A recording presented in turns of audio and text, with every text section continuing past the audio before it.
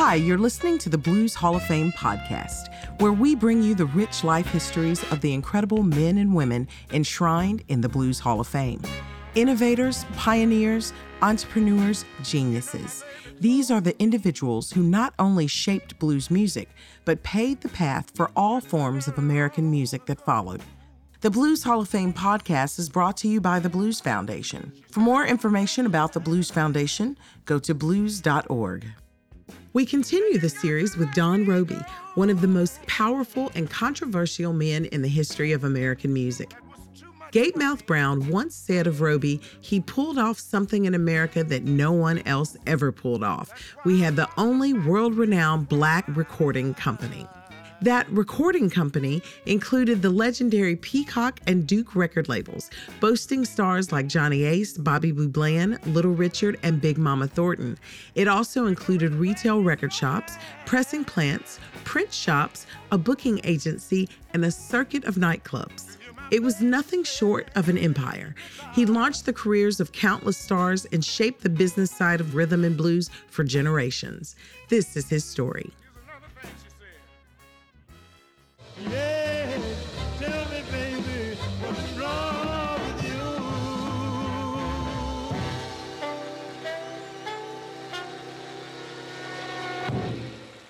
Johnny Ace and Big Mama waved, smiled, bowed, and headed off stage as the cheers died down. It was Christmas night, the late show, and they had one more set. Johnny opened the dressing room door and saw empty bottles scattered across the floor.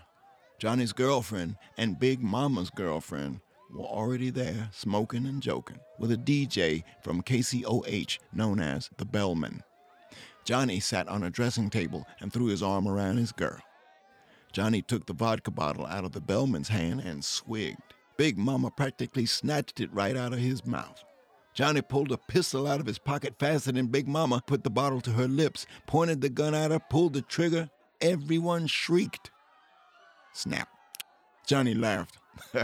Big Mama grabbed the gun out of his hand. "Don't you point that thing at anybody else," she told him. Big Mama popped open the revolver's chamber, spun it like a roulette wheel, and put the gun back in Johnny's hand. He snapped the chamber shut. "It don't shoot, see?" he said, and pointed it at his girl's head. Snap! Everyone was cussing and yelling. Johnny cackled. "I ain't gonna hurt anybody," he said. He looked down the barrel, pressed it to his temple, and pulled the trigger. Bang. Big Mama looked at Johnny and saw his eyes roll. He drooped, keeled sideways, and crashed to the floor. Everyone still thought he was kidding. He just lay there smirking with a penny hole in the side of his head. Then the red blood spilled out of the other side like ink. They screamed and ran. The bellman called his radio station to break the news. Somebody had to tell Mr. Robey that his biggest star was dead. Don Robey stayed home for Christmas night and left his business partner, Evelyn Johnson, to handle the money at Johnny and Big Mama's show. The duty of informing Robey of the tragedy fell to Evelyn. Big Mama came along for moral support. In the car, Evelyn clicked on KCOH. The tribute had already begun.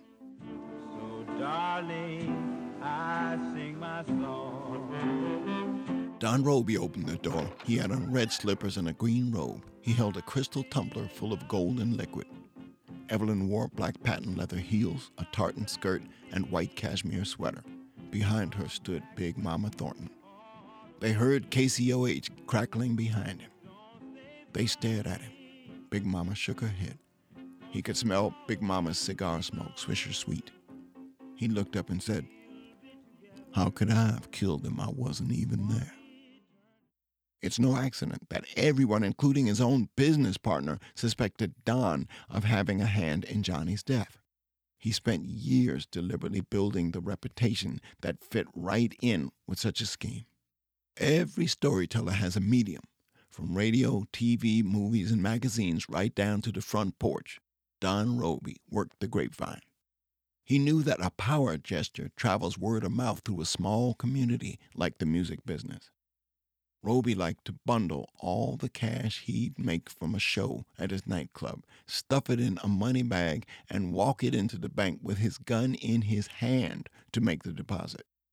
When a rumor made the Houston nightlife circles about a con man getting the best of Robey in a deal, Don found the man on the street and punched him out where everyone could see. His myth reached epic heights back when he won the contract of Johnny Ace. The conquest began when Robey got a call at the Peacock Records office from a disc jockey in Memphis. The jock said, "I don't know much more about records than how to play them." Robey listened. "But I cut a song on this kid that's a guaranteed hit." The DJ went on, "I met your sales guy here at the station. He said you know how to get the thing in stores, get it some airplay, collect from distributors." Robey's silence unnerved the DJ. He kept talking. "I just think it'd be a heck of a thing for a white DJ and a black mogul such as yourself to go in together down there." At last, Robey spoke. "I'm a black man and a white man. I can whip your tail or outsmart you." "Okay, I started a little record company called Duke Records." Robey said, "Send the master back with my salesman, and the partnership begins." Robey hung up.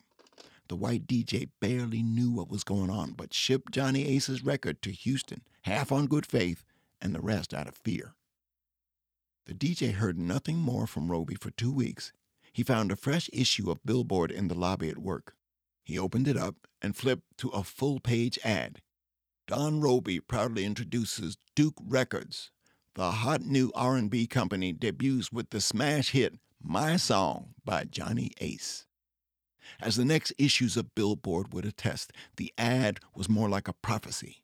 My Song reached #1 on the R&B charts and stayed there for 2.5 months. But the DJ heard nothing from Robey. Worse yet, he received nothing from Robey, not a nickel. The DJ built up the courage to go see his silent partner in person. He walked right into the Peacock Records headquarters and into Don Robey's office. "I'm here to work," he told Robey. "I quit my job and I want to do my part for the company." Robey gave a moment's eye contact. He slid open a desk drawer. He removed a silver .45 caliber handgun. The DJ saw diamonds glinting in the grip. Robey set it down on the desk in front of himself. He slid open another drawer and he pulled out a little bundle of cash and tossed it on the desk in front of the DJ. And another. In all, Robey tossed out 10 little bundles without saying a word. He rocked back in his chair and looked the DJ in the eye and said, "You got bought out." The story got around through the small fraternity of rhythm and blues record companies, performance distributors, and radio people. Stingy distributors began to pay Robey back from records he'd shipped them years before. Don deeply appreciated the ripple effect of one powerful gesture. After Christmas night 1954, virtually everyone in the business simply said, "Johnny got bought out." Robey did nothing to clear the air. Johnny's funeral was the biggest story in the news. B.B. King and Bobby Blue Bland served as pallbearers. Mourners lined up for blocks and filed past Johnny's station wagon parked outside the church. Robey bumped into Big Mama Thornton standing over Johnny's open casket. "You sure know how to throw a funeral," she said. She tucked a bullet into the pocket on Johnny's suit and walked away. After Johnny sank beneath the soil, Don went for a golf date with a radio station general manager. "Tough break with Johnny," radio man said. "Hey, that night nearly killed me, too," Don replied as he lined up a putt. The radio man felt a drop of sympathy. Curious, he tilted his head to ask how. Don said, "I had to give 3,000 refunds when Johnny couldn't go back on." He smirked and sank his shot. "Kid picked a terrible night to die," Don said. Johnny dropped right when his new single dropped. Forever, my darling, my love will be true. Robey rocked back in his desk chair. Evelyn Johnson sat across from him. He held up the new issue of Billboard and read to her. The recent death of Ace gave added impetus to what would probably have been heavy first-week sales in any case. Pledging My Love is spiraling upward at dazzling speed. Robey looked at her before completing the sentence. Almost as popular with pop customers as with R&B. He set down the magazine. "Pop, Evelyn," he repeated. "White people are buying this record." He reclined back in his chair. Our number one R&B hits ship maybe 50,000 a year.